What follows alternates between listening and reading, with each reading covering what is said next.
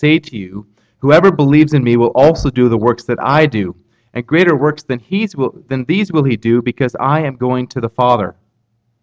Whatever you ask in my name, this I will do, that the Father may be glorified in the Son. If you ask me anything in my name, I will do it. If you love me, you will keep my commandments.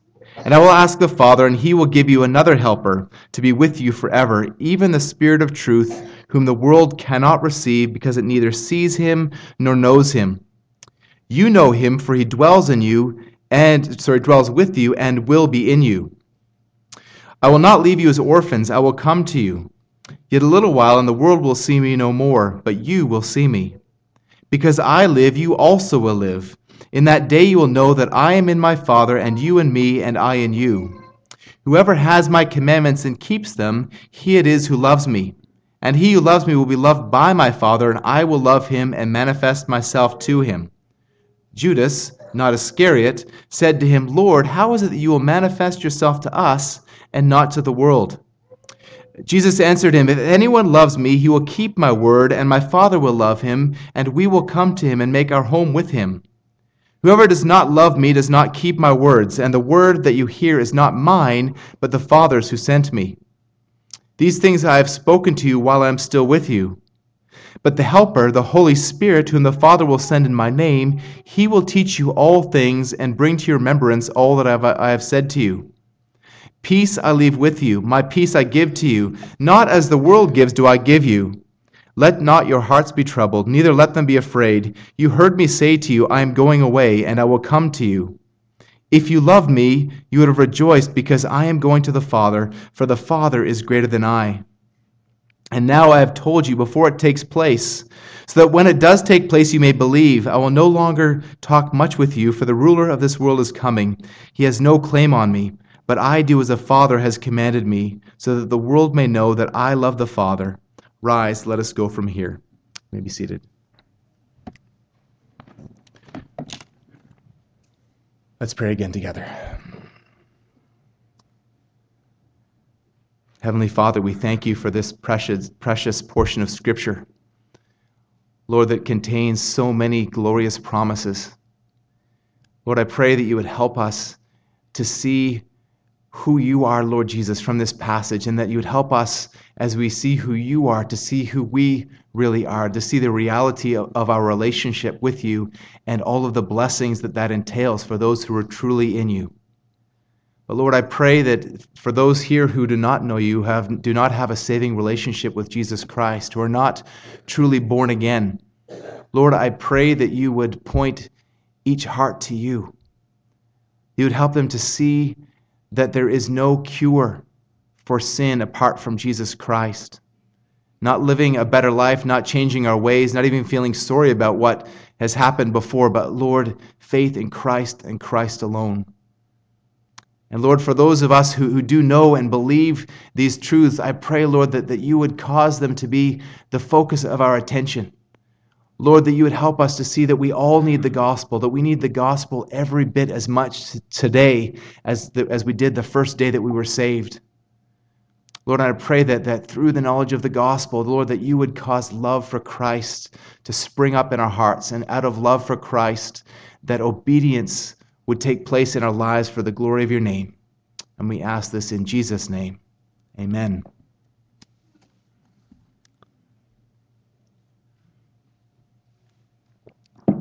I've really been looking forward to preaching this passage because it contains some great and glorious truths that are often overlooked and often misunderstood. This is a very Trinitarian passage of Scripture, as we'll see, and it's going to take 2 weeks for me to cover the whole text, and we'll focus on the aspect of the Holy Spirit next week. But I just want us to see, it's going to be here as well. I want us to see the Godhead in this passage, Father, Son, and Holy Spirit. And I want us to see as well who we are, that in our understanding of God, that we would understand who we are. And again, as I pray, that we would understand all the blessings that entails. But last week we showed the answers that Jesus provides to the questions, Where are you going? And who are you? And I explained that those answers are vital because if you want to know who Jesus is, you have to know who he is according to his own words. And you have to understand where he is going. But they're also vital because they reveal who we are and reveal where we are going. So this morning we're going to look at the third question that I introduced last week. What are you doing? So in the same way that what Jesus does reveals who he is, what Jesus does reveals what we will also be doing. But it's equally important to understand how we are doing it. It's not enough just to know the right things to do, but you need to understand how you're doing it. And you even need to understand why you're doing it. A few years ago, well, really more than a few years ago, I had a 1983 Jeep CJ7. And it was a lot of fun driving around town with my friends with the top off, and even more fun driving off-road on the trails. And it had a nice, simple motor. It had a straight six. And unlike today's vehicles that are packed full of electronics, it was actually pretty easy to work on the motor yourself. And there was enough space in the engine bay that you could even almost climb in to work on the motor. But it was an older vehicle, and eventually the head gasket started to leak. And I tried a quick fix, but that didn't do it. And I did not have the money to go to a mechanic, so I asked my dad for help. Now, if you know my dad is the kind of person that will, if he doesn't know how to do something, he will figure out how to do it. And he might not do it quickly, but he will do it perfectly. And if you've seen the work that he's done around the house, that is definitely the case. So I asked my dad for help, and he was more than willing to help. So I bought a Haynes manual and a torque wrench and set out to fix the head gasket on my Jeep. And long story short, we fixed it. It fixed, and there was no more leaking, and it ran perfectly for the rest of the time that I had the vehicle. But more accurately, I didn't fix the Jeep. It wasn't me who fixed the Jeep. I might have been the one that was tightening the bolts, but my dad guided me every step of the way. So if I said I did it, it would be misleading at best. It was my dad who fixed the Jeep. Now there's an important spiritual parallel here. Whenever we do anything good, we can't take the credit. It is God doing it through us. Next week, or in 2 weeks, we're going to look at John 15:5, where Jesus says, I am the vine, you are the branches. Whoever abides in me and I in him, he it is that bears much fruit. For apart from me, you can do nothing. Think about that. Apart from Jesus, you can do nothing. Not one thing, not a few things, no thing. Apart from Jesus, you can do nothing for the glory of God. You can't do anything of eternal value apart from Christ. Philippians 2:13 is similar. It is God who works in you both to will and to work for his good pleasure. You can't serve God, you can't even have the desire to serve God unless God gives you the ability to do so, and that way he gets the glory. So when it comes to doing the right thing, Christ helps you and the Holy Spirit helps you.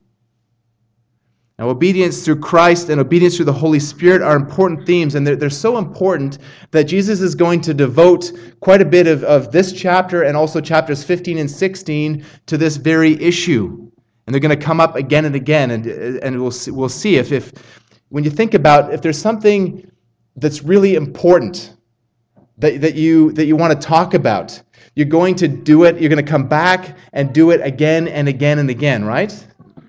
How much more so if you know that this is the last opportunity that you're going to have to talk to people about these things. So Jesus here spends a bulk of the remainder of his ministry to his disciples before the cross teaching about these issues. And next week we're going to focus on obedience through the Holy Spirit, but this week we want to focus on obedience directly through Christ. So we're going to ask the question, what are you doing? What are you doing? In verse 11 of chapter 14, Jesus had just said, "Believe me that I am in the Father, and the Father is in me, or else believe on account of the works themselves." He again called the disciples to belief in him and all that entails based on his words and based on his works. Now, of course, the testimony of Jesus is more than enough for us to believe in him, but he also gives his works as proof of who he is.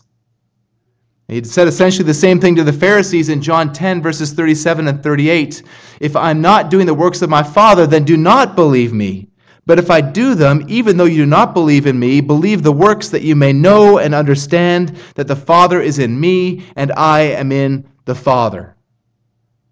So the love that Jesus has for the Father is demonstrated in his obedience to the Father. He says the same thing down in verse 31 of chapter 14. "But I do as the Father commanded me, so that the world may know that I love the Father." So that the world may know that I love the Father. So Jesus showed his love for the Father by his works.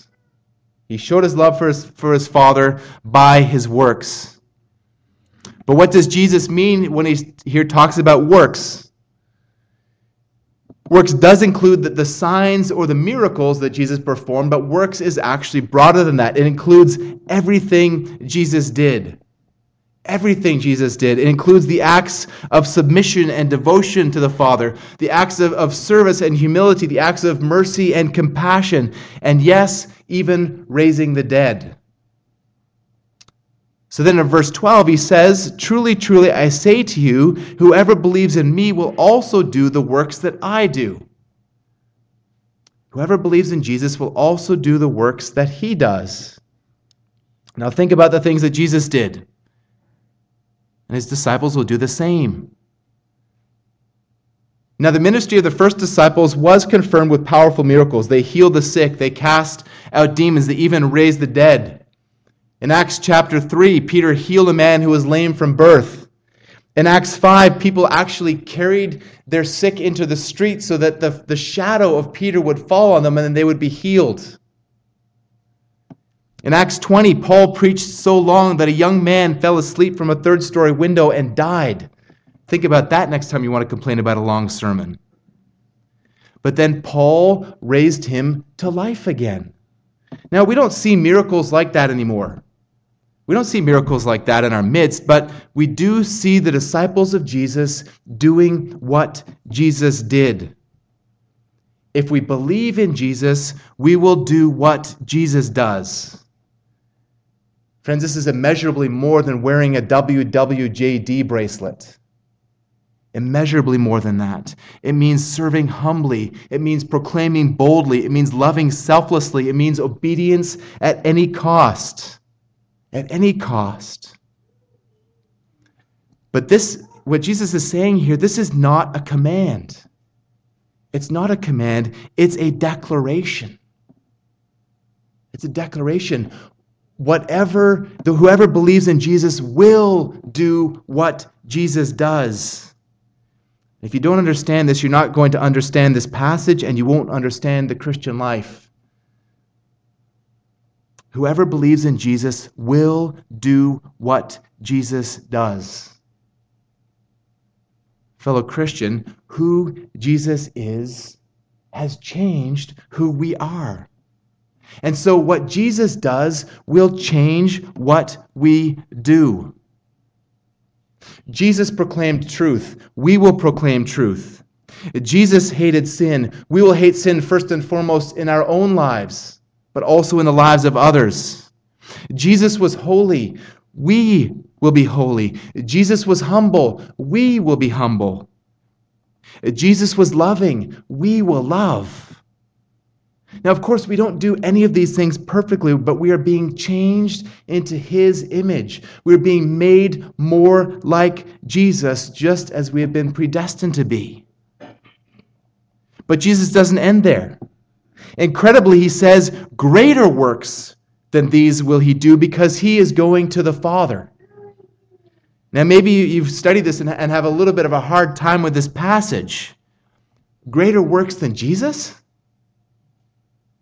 It's hard to imagine greater works than feeding 5,000 men or raising Lazarus from the dead, but he says we will do greater works. Now, I don't know anybody who has raised or has fed 5,000 men, although ladies in our church may have come close. But I don't know anybody who has raised anyone from the dead. But then again, maybe I do. Jesus is speaking here of greater spiritual works. Spiritual works. They will be, as A.T. Robertson says, not greater in quality, but greater in quantity. These greater works include all forms of ministry: evangelistic ministry, teaching ministry, mercy ministry, and so on. Think of Peter at Pentecost. Once who was cowering at a slave girl's questions, now preaches boldly, and 3,000 people are added to the church in Acts 2. Or preaching with John in Acts chapter 4 to the rulers and elders, and scribes. The rulers were astonished and recognized that the disciples, John and Peter, had been with Jesus. And so the believers responded by lifting up their voices to God in praise and prayer for boldness for themselves. And then under the ministry of the apostles, the church spread throughout the Roman Empire, and possibly went as far east as Spain and as far west as India. I got that backwards. East as far as India and west as far as Spain. But don't just think of those first disciples. Think of Martin Luther risking being burnt at the stake as he nailed the 95 Theses to the door of the Castle Church in Wittenberg in the 16th century. Think of William Carey, the father of modern missions, proclaiming the gospel in India, and George Whitefield proclaiming the gospel to over 10,000 people in Boston, as thousands of people came to faith in the First Great Awakening. In the 19th century, think of George Mueller establishing orphanages entirely by faith, and William Wilberforce fighting to end the slave trade for over 20 years until he finally succeeded. Think of countless martyrs who to this day are suffering all sorts of shameful treatment and are even giving up their lives rather than deny the faith. Such individuals have reformed nations for the glory of God. But that kind of power is not limited to Peter and the other disciples. It's not just given to famous reformers and preachers. It's not just given to missionaries and martyrs. It's given to all of Christ's disciples. All of Christ's disciples, even to Christ's disciples in this very church. Now, of course, we're not going to go around healing people with our shadows. But we are able to raise the dead. We are able to raise the dead. We're able to proclaim the gospel that gives true life. The only gospel that leads to the only true life. Brothers and sisters, we are all ambassadors for Christ. God is making his appeal through us. We implore you on behalf of Christ, be reconciled to God. For our sake, he made him to be sin who knew no sin, so that in him we might become the righteousness of God. 2 Corinthians 5:20-21. We are all able to do that if we're in Christ. Because it's Christ who is doing that in us and through us. So let's look at that. Let's look at how we are doing it. Where did the power come from for Peter and the apostles to establish the church throughout the known world? Where did Luther get his boldness? Where did Whitefield get his preaching ability? Where did Wilberforce get his tenacity? Not from themselves. Not from themselves. We saw a couple of weeks ago what would come of Peter's self-reliance that didn't go very well for him. But the power that Peter received and the power that all Christians receive comes from the fact that Jesus is going to the Father. Look at verse 12. Greater works than these will he do because I am going to the Father. Remember the difference between Judas and Peter.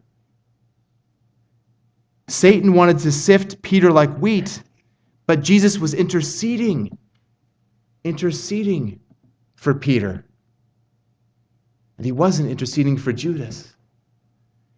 So Judas was possessed by Satan and went on to betray Jesus and eventually killed himself. And the devil is still a roaring lion prowling around looking for someone to devour. But Jesus is still interceding for his people. Beloved, think about this.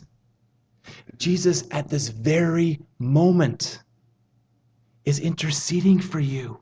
He's at the right hand of God praying for you, fellow Christian. Romans 8:34, he lives to make intercession for those who draw near to God. Hebrews 7:25. Beloved, Jesus is interceding for us at the throne of God. That's how we do it. That's how we do it. In verses 13 and 14, Jesus tells us that we're to pray. He says, whatever you ask in my name, this I will do, that the Father may be glorified in the Son. If you ask anything in my name, I will do it. So first we need to see that this is so that the Father will be glorified in that he's revealed in what the Son does. But you see that. Twice he says that. He says, I will do it. I will do it. Jesus does it. Next, we see that we need to see that the prayer is to be made in the name of Jesus. In the name of Jesus. Now, we hear people saying the words, in Jesus' name, amen, all the time. But what does it really mean? What does it really mean to pray in the name of Jesus? The words in Jesus' name is not some magical incantation that automatically compels God to give you what you want. For starters, to pray in the name of Jesus means to pray with your will submitted to God's. As Jesus taught in the disciples' prayer in Matthew 6:10, your will be done on earth as it is in heaven. And in 1 John 5:14 and 15, this is the confidence that we have in approaching God, that if we ask anything according to his will, he hears us. And if we know that he hears us, whatever we ask, we know that we have what we have asked of him. But prayer in Jesus' name is even more than that. S. Michael Hoodman explains that praying in Jesus' name means praying with his authority and asking God the Father to act on our prayers because we come in the name of his Son, in the name of Jesus. Praying in Jesus' name means the same thing as praying according to the will of God, and the authority of Jesus, by the blood of Jesus. The gospel is reflected in this prayer. I like the way it's described in the Reformation Study Bible. This means invoking the Son's mediation as the one who secures our access to the Father and looking to him for support as our intercessor in the Father's presence. So when we pray in Jesus' name, we trust that we are going before the throne of God, not with our own righteousness, not as though we deserve to be in God's presence. And if we understand our sin, we know that we have no business being in God's presence. We need a mediator. We need the blood of Christ to plead for us. He who died for our sins, he who took our guilt and gave us his righteousness, he is the one who gives us access before the throne of God. But this is also a Trinitarian prayer, as I said in the introduction.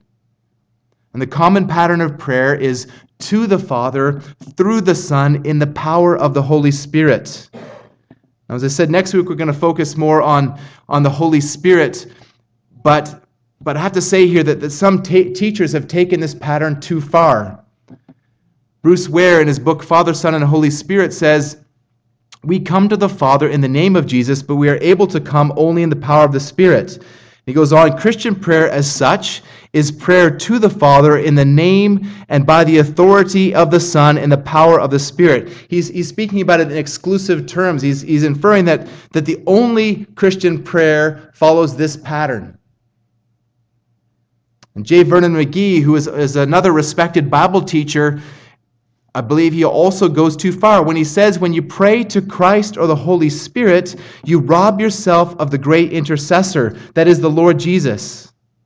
So he says, if you want to be right in your prayer life, pray to the Father and pray in the name of Christ, saying that's the only way to do it. Now it said that although the pattern is to the Father through the Son in the Spirit, there's other times that we go outside of that pattern, praying to the Son directly. And Jesus told the disciples to do that in the very next verse. He says, if you ask me anything in my name, I will do it. So it comes from Jesus. Now, granted, there's a textual variant there, and some manuscripts don't include that me. But there are other prayers directly to Jesus in the Scriptures. In Acts 1, 24 and 25, the disciples prayed to Jesus about the replacement for Judas. In Acts 7, Stephen prayed to Jesus as he was being stoned. In 2 Corinthians 12, verses 8 and 9, Paul prayed to Jesus for healing from the thorn in the flesh. So there's a pattern in Scripture of to the Father, through the Son, in the Spirit, but we don't need to hold that as just the only formula, the only way to pray. Because I believe when we do that, we're actually creating a false division, a false dichotomy in the Godhead. The Son is God. The Son is God, and He is able, as the omnipotent upholder of the universe, to respond to our prayer. And although there is no direct prayer to the Holy Spirit in the Scriptures, again, I believe that there's nothing wrong with praying to the Holy Spirit. In fact, I would encourage it. Because again, the Holy Spirit is fully God and as such is able to answer prayers. But then finally, I wanted to look again quickly at the fact that when we pray in Jesus' name, in His authority, through His blood, according to His will, He does it. He does it. Again, He says that in verses 13 and verse 14. Remember my illustration about the Jeep. Remember what Jesus says in John 15, apart from Him we can do nothing. So now let's turn back to our initial question. Again, what are you doing? Jesus says in John 14:15, if you love me, you will keep my commandments. So now Jesus focuses on a specific aspect of the works of disciples, that of obedience. And as D.A. Carson points out, Jesus has demonstrated His love for His own in John 13:1. He's declared His love for them and then commanded them to love one another in John 13:35. Now, for the first time in the fourth gospel, He speaks of their love for Him. And our love for Jesus will be revealed in what we do. In the same way as Jesus' love for the Father is shown by what He did. Jesus repeats the statement in various ways in the rest of the chapter, but in verse 21, He says, whoever has my commandments and keeps them, he it is that loves me. And then in verse 23, if anyone loves me, he will keep my word. And then the corollary in verse 24, whoever does not love me does not keep my words. So when we consider this, first we need to consider what this obedience entails. What does Jesus mean here by my commandments? Later on he says my words. He's saying submitting to all the things that He's told us to do. And commandments, though, here refers primarily to the 10 Commandments, as found in Exodus 20 and Deuteronomy 5, God's moral law. But some would try to draw a distinction between those commandments and the commandments of Jesus.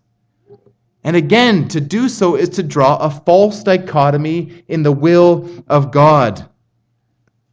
Although morality changes in our culture all the time, God never changes. I'm amazed to see how much morality has changed. And I've been a Christian for about 20 years, which is really just not a very long time, relatively speaking. But homosexuality, once condemned as an abomination, is now promoted. New Age thinking, which was once considered laughable, is now accepted even in many churches. The Lord's Day, once respected even in the broader culture, is now just another shopping day. But God never changes, so right and wrong never changes. Jesus is God. And he doesn't have a different set of commands than those of the Father. Look again at verse 24. Jesus says, "The word that you hear is not mine, but the Father's who sent me." Now turn back to Matthew chapter 5, verses 17 to 19.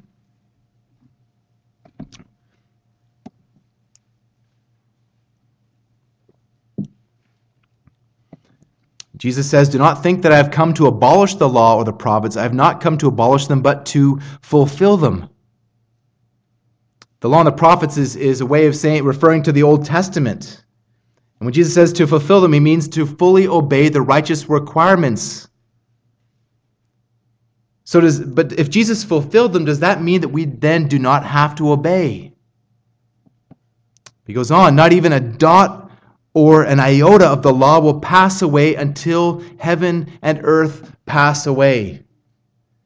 And when you walk out of the doors here after church, you'll notice that the earth has not yet passed away. It's still there. So these commands are still in place. He goes on. Says, if you want to be called great in the kingdom of heaven, teach and do them. If you want to be least in the kingdom of heaven, teach people to relax them and relax them yourself. God's morality does not change. They're the same commandments. In Matthew 22:36, when Jesus was asked what the greatest commandment in the law is, what did he say? He said, "You shall love the Lord your God with all your heart, with all your soul, and all your mind. And the second is like it, you shall love your neighbor as yourself. On these two commandments depend all the law and the prophets." Now, Celine recommended that we do a pop quiz this morning. And so, without looking at the cover of your bulletin, I want you to just take a moment and think about how many of the 10 commandments can you list. So don't cheat. Don't look at the cover of your bulletin. Just take a minute and just in your mind, you got 10 fingers. How many of the 10 commandments can you list in your mind?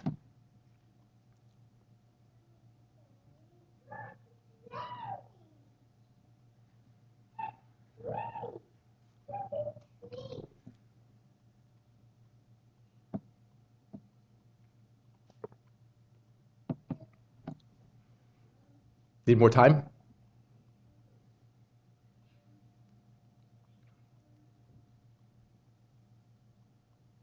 Okay, time's up. How many got 10 out of 10? A few. Okay, 9? 8? Less than 8? I guess everybody else. Okay. But now just if you can turn to the cover and look at the answers.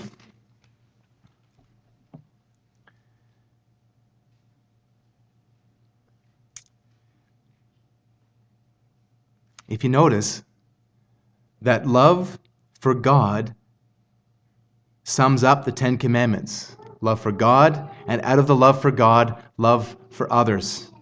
And that's exactly what Jesus was saying in Matthew 22. Now the first 4 deal primarily with our relationship with God, and the last 6 with our relationship with each other. But the fifth commandment the fourth commandment about honoring the Lord's Day, the Sabbath day, is actually, it's part of it also has to do with love for others. Yesterday, there was drywallers at the house, and my relationship with the drywallers started off a little bit rocky, and I take full responsibility for that.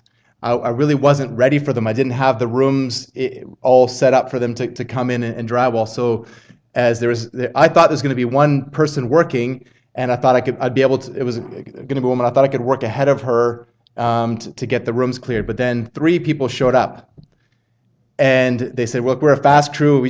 I had been out for a run and came back, and Jane was a little bit flustered because they said they're not even staying. They're out of here. They're leaving." And then so I went downstairs, and every time I looked at one of them, they gave me a dirty look. So I didn't start off on the right foot with the drywallers. But over the course of the few days when they've been there and trying to be kind and friendly and offer them coffee and things like that, I've tried to win their hearts. And I think they softened, and they actually smiled at me occasionally, which is usually a pretty good sign. But then I was working in the living room on my sermon yesterday, and overheard them saying, "Well, we'll have to come back tomorrow and finish up." And I thought, uh-oh. As many of you know, I am Sabbatarian. I believe that in the perpetuity of the command to rest on the Lord's day. And I thought, I'm being tested here. And I thought, okay, what's going to win out? Fear of man? Because I'm concerned that these guys aren't going to like me. Or they don't like me already, and I don't want to make life more difficult for them than they already have. But I felt that I really needed to say, look, we really need to work something else out. And so I prayed for wisdom and guidance, and I prayed for their hearts as well. And because I felt that the command, it's actually a moral command. It gives them an opportunity to rest. These people are working for me. I don't want them to feel that because they're behind now they have to rush to get this done. That means that they don't get to rest at all.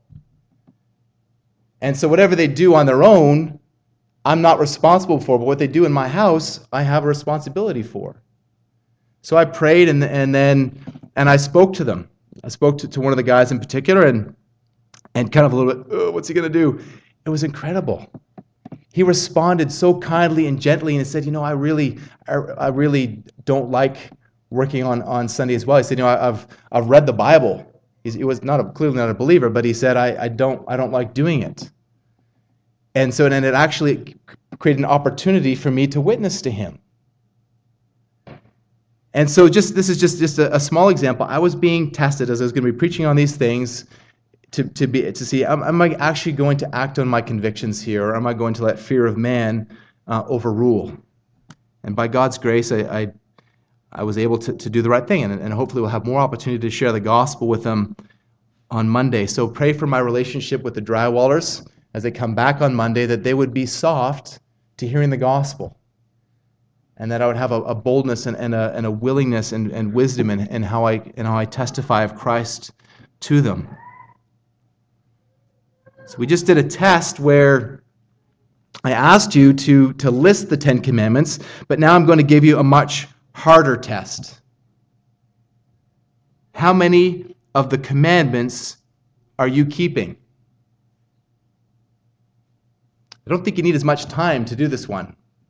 Any 10s? Probably not. 9s? 8s? If we understand, there's actually everybody in this room got a perfect score. We all got a 0. We all got a perfect 0. That's the reality, because that's the standard that we are called to, is God's holy law. And we consistently fall short of it. Remember Matthew 22. Love the Lord your God with all your heart, all your soul, and all your mind. And none of us do that all the time. In fact, in the reality, we don't do that all the time. But then again, look at John 14:15. Jesus says, if you love me, you will keep my commandments. So you see kind of a problem there? And here's where we often get this wrong. Some people wrongly view this as an imperative, as another command. Like when a father says to his child, you will clean your room. You will clean your room. But this is not an imperative. This is an indicative. This is a statement of fact. This is the reality. Now, unfortunately, the King James translates it that if you love me, keep my commandments. And that sounds like another command. But all the manuscripts show that it's actually an indicative. It's indicating reality. And here, one of the advantages of studying the Greek is that the mood of the verb is right there in the word. Now, unfortunately, English doesn't do that, so we have to insert a word, and the word that's inserted there is will.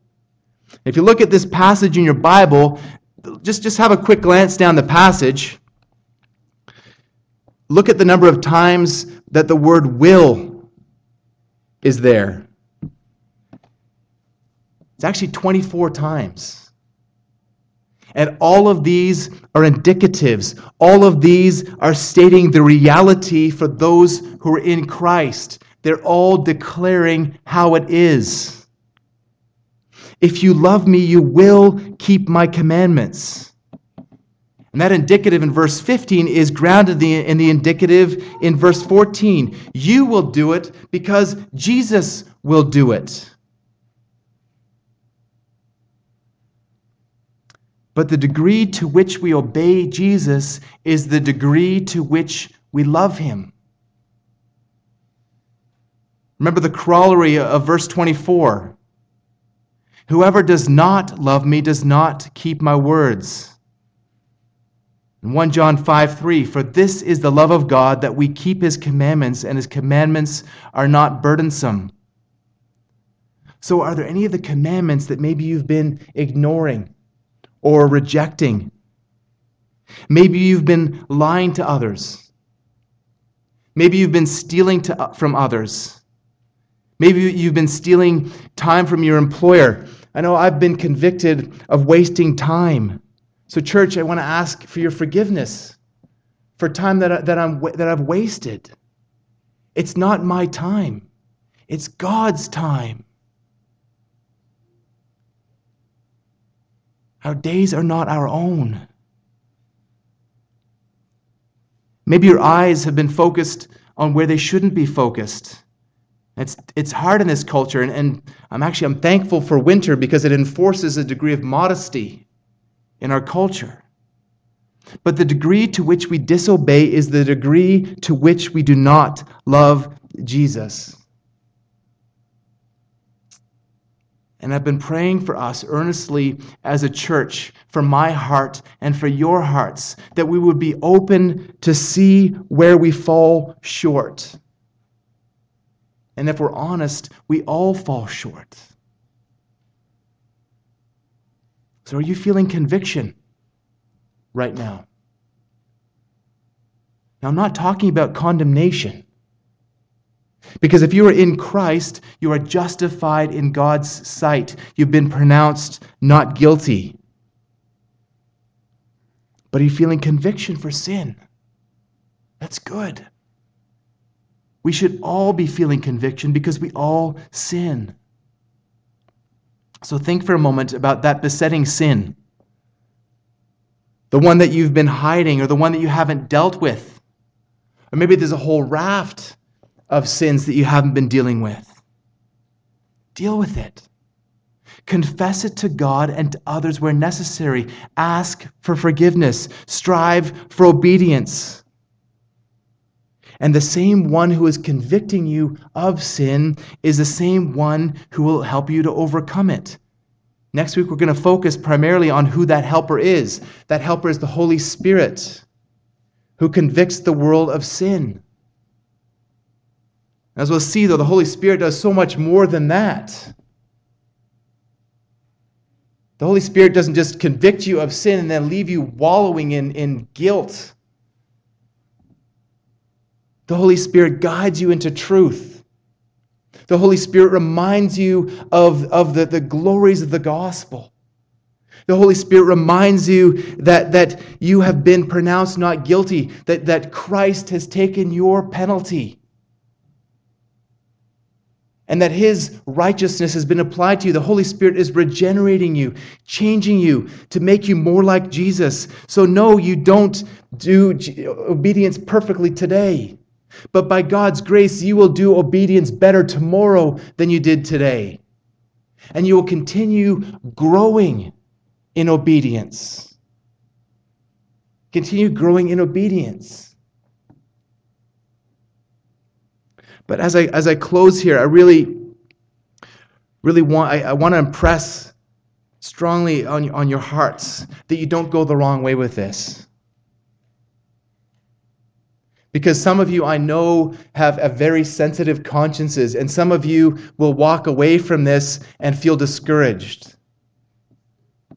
Some of you will walk away from this and feel condemned.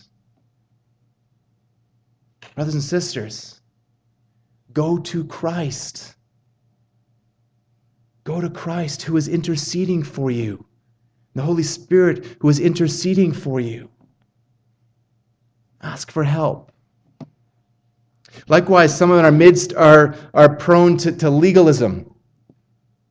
And so the way that they're going to respond to this is like, okay, just tell me what to do and I'll do it. Give me this set of rules and I'll do that. But the way to grow in obedience is not to focus on the rules. The way to obedience is to focus on Christ. I shared an illustration on Wednesday night in our Bible studies as we looked at Romans 2 about it saying if you were bitten by a death adder. Now, a death adder is a very venomous snake, and if you're walking through the bush and they camouflage themselves really well in the leaves. In fact, what they do is they actually have a little part of their tail that they'll stick up, and it looks like a worm, and a bird will come in and they'll strike really quickly and get the bird. Now, the bird will die instantly. But we're obviously much bigger than birds, so we've got some time. We've got probably an hour to go and get anti-venom. So if you bandage it up and get rushed to the hospital, and they say, oh, look, sorry, we're all out of death adder anti-venom. But we have taipan anti-venom. Now, taipan is actually it's another deadly snake. Australia's got, I think, 5 of the top 10 deadliest snakes. They say, we're out of death adder antivenom, but you can have this taipan antivenom, and they inject you with it. What's going to happen to you? You're still going to die. You're still going to die. You need to diagnose the problem correctly. And then you need the correct treatment. The correct treatment. Now, you could have a bottle of death adder antivenom sitting right there on your shelf. You could have it hanging on your wall. You could have it hanging around your neck. You could take it down and show it to people. But the only way to actually find relief, the only way to be healed is to actually take the antivenom. Brothers and sisters, there is only one antivenom for the deadly disease of sin. And that's Christ. It's Christ. You will never find obedience by chasing after laws. That's what the Pharisees did, and they just added more and more and more laws. The letter of the law kills, but the Spirit gives life. The only way that we can find freedom from sin is by going to Christ. The only way that we can grow in obedience is by growing in love with Christ. More and more love to Christ. And you can't do that.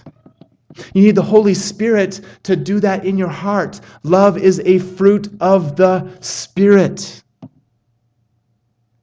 So if you're here this morning and you're feeling guilty about sin, confess your lack of love to Christ. Confess that it's showing itself in any one of a number of areas of sin. But don't leave it there. Ask for help. Ask Him to fill you with love for Christ. Ask Him to do what you could never do on your own. You can't change your heart. God has to do it in you. We sang this hymn, I believe it was last week. Make this your prayer. More love to Thee, O Christ, more love to Thee. Hear Thou the prayer I make on bended knee. This is my earnest plea. More love, O Christ, to Thee, more love to Thee. Let's pray.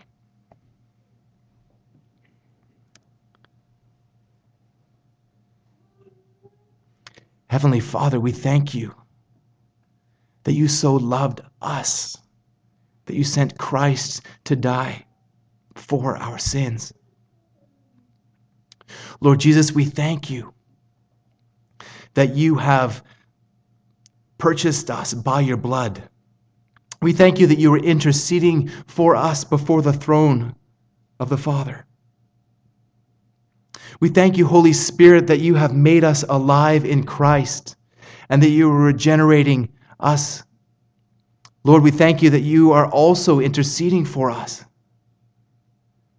And we pray now, Lord, that You would give us more love for Christ.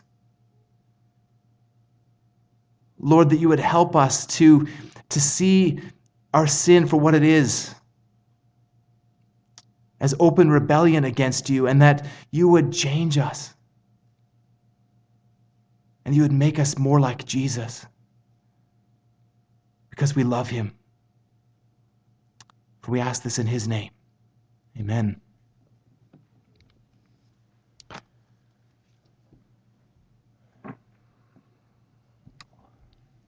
We're now going to close